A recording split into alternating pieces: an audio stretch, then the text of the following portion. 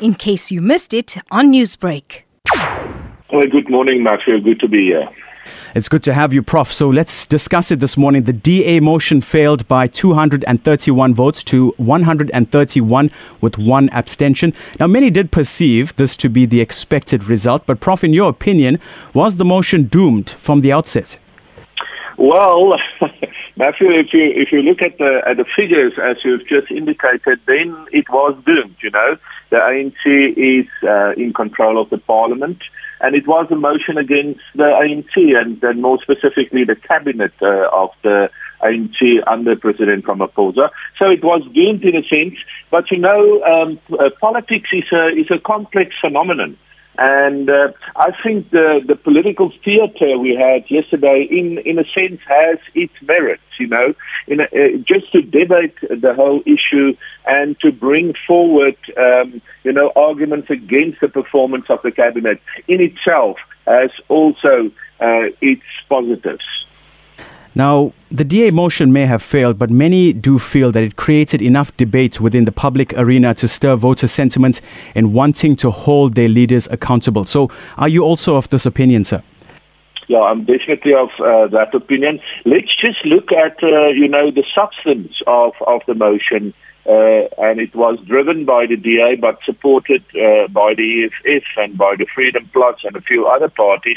It was all about ineffective and incompetence due to the recent rolling blackouts, high crime rate, unemployment rate, fuel price increases, corruption, etc. Those are substantive issues that the motion put in front of Parliament, and by this act also in front of the whole country, all 59 or 60 million of us. So I think just from that perspective, Matthew, I think it's very important that this motion was debated and the substance of the motion. One can look at whether it succeeded or not. That's one thing. But the other thing was just the fact that the substance of the motion and the importance of the motion was put in front of Parliament and the rest of the country. And going back to much of what we heard in our previous report, the first motion of no confidence in our President Cyril Ramaphosa was not heard as the ATM decided not to table it. Now, they cited the matter as sub judice and said that it is against Parliament's rules. So, Professor, what do you make of this? Yeah, well, this is the motion by the ATM and their leader, Vuyo Singula. And it is, in this case, not against the cabinet, but it's a motion of non-confidence in President Ramaphosa.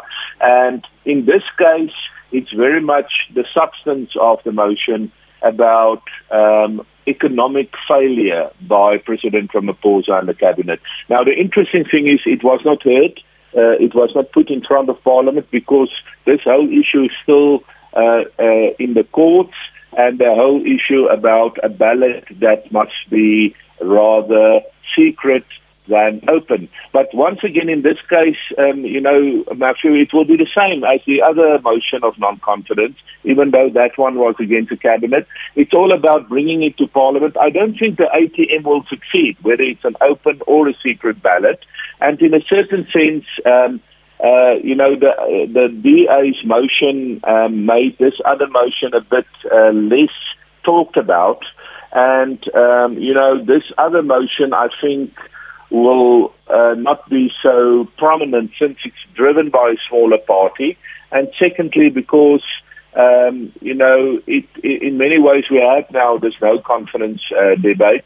And this other one will surely also not succeed due to the numbers of the ANC in Parliament.